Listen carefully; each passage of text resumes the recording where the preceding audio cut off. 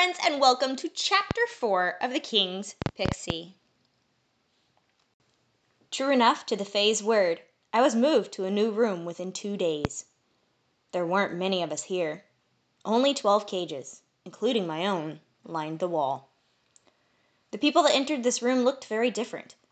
They did not wear the white lab coats that the others had. Their attire was dark green with white embellishments. They wore puffy, rounded hats that, in my opinion, made them look ridiculous. And their hair was cut so short I could see their skin through it. One of them had several shiny things on his chest. He wore them proudly, folding his arms behind his back so that they would stick out further while he walked. They must have been some kind of trophy. All of these people were Fae, but they didn't look friendly like the ones in the white coats had. These people were mean. I could feel it as they approached our cages. The one with the trophies picked up a clipboard. I heard there's a smart one in this lot. Wonder which one it is. I kind of like the orange one. Another man examined a small fire pixie beside me. We both glared at him. You would, scoffed the one with the clipboard. Matches your hair. Let's see. 1T01RK3N0. He scanned the cage numbers before stopping at mine. There you are. He sneered down at me, and I glared back. I didn't like him. Everything about this Fae put me on edge.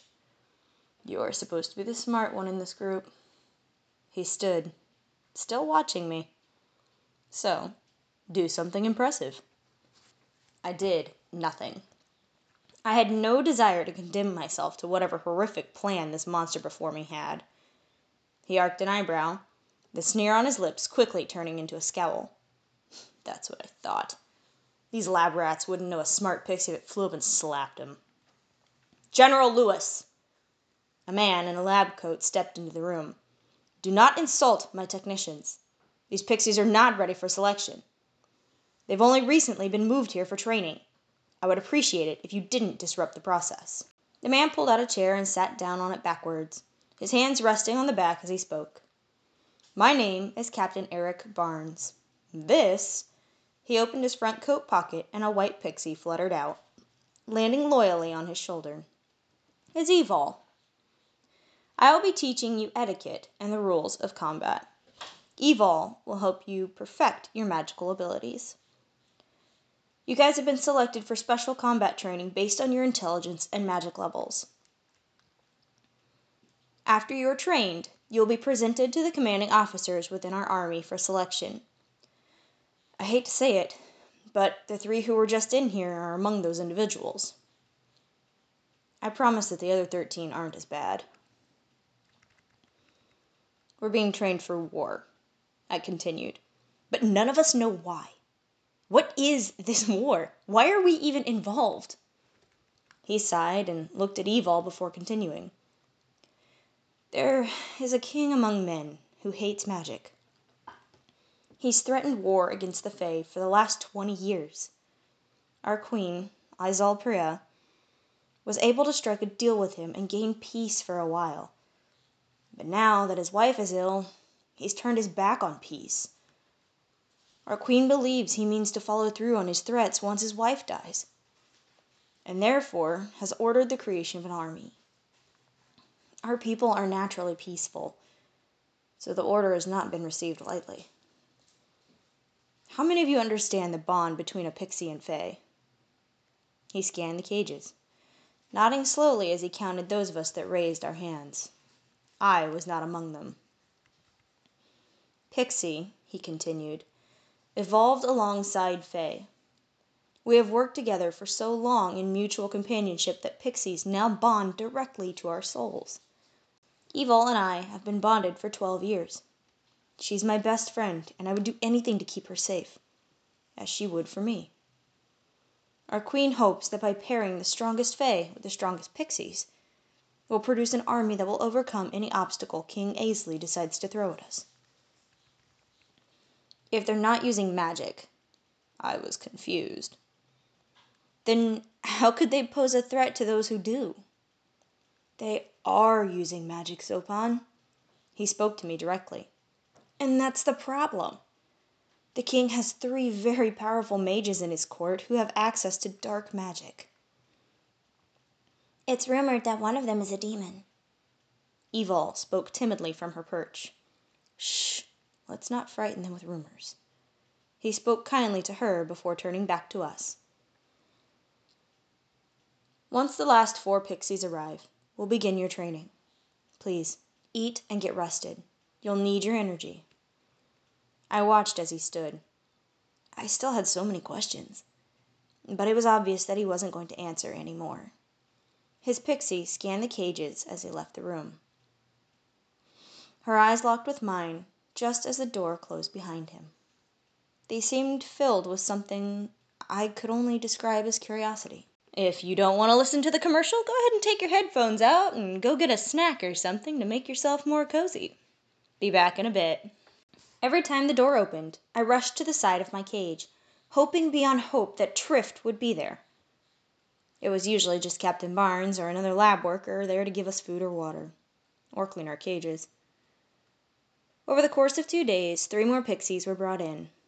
One I recognized as Litza. Her cage was stacked too far away from mine for us to talk, but she'd seen me as well. On the 4th day, the final cage was brought into our room, and my heart raced when I laid my eyes on an angry purple pixie that bounced around inside. They placed his cage above mine, and I instantly climbed to talk to him. "Trift!" I shouted as the lab technician left the room. "Sopan?" I heard him move to the side closest to me. "Is that really you? What's going on?" I reached through the mesh towards him, and he did the same. Our fingertips barely met, but it was enough to make me feel better. My friend was okay. He was here with me. I could watch over him again. "We're going to be getting trained to fight soon," I said sadly. "Oh," he sighed. "Well, maybe that means no more experiments." "Maybe." I pulled my arm back into my cage. "They haven't done any since I've been in here." "Lucky you!" he snapped. His typical kind demeanor was gone. "Since you've been gone, I've been injected, squished, suffocated, and tossed into some rancid thing they called a wind tunnel." "I'm sorry, Trift," I whispered, pressing my forehead into the wire mesh. "I wish it had been me instead." I meant it. Trift wasn't weak, but he was kind-hearted. The emotional toll their experiments took on him was bound to be great. I just hoped they hadn't tortured that kindness out of him completely. "I wish it wasn't any of us," he whispered as the lights went out. For the first time in weeks, I broke out of my cage, flying up to Trift. It didn't take me long to get his door open and drop down inside the cage with him. I expected him to be angry, but to my surprise, he wrapped his arms around me and sobbed. "I hate this place, Sopan. I want to burn it to the ground," he cried between guffaws.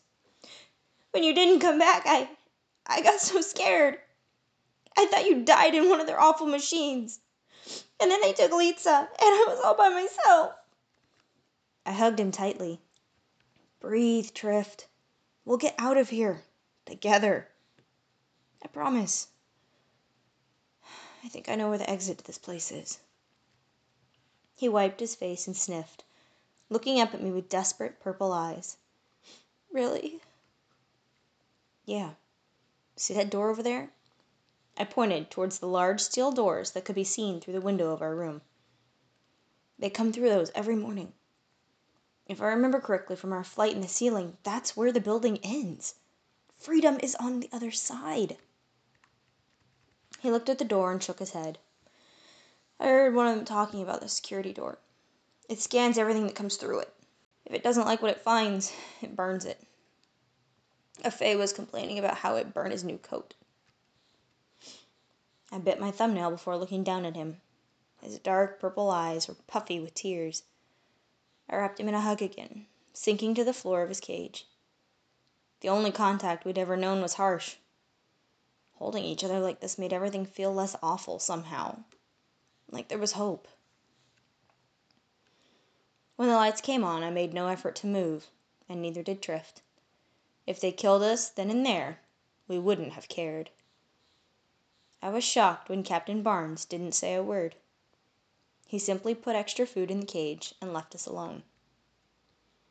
That night, after Trift fell asleep, I flew up into the ceiling on my own, making my way over to where the door should be and popped back through to the other side. A green light at the top of the door flashed red and it began to open. As the large metal door slid apart, a green wall of light appeared on the other side. I ventured through the doors and touched the wall with one hand. It instantly turned red and burnt my fingers. I hissed at it and zipped back through the doors before they could close on me. "Well?" Trift asked when I returned. He'd woken soon after I'd left him.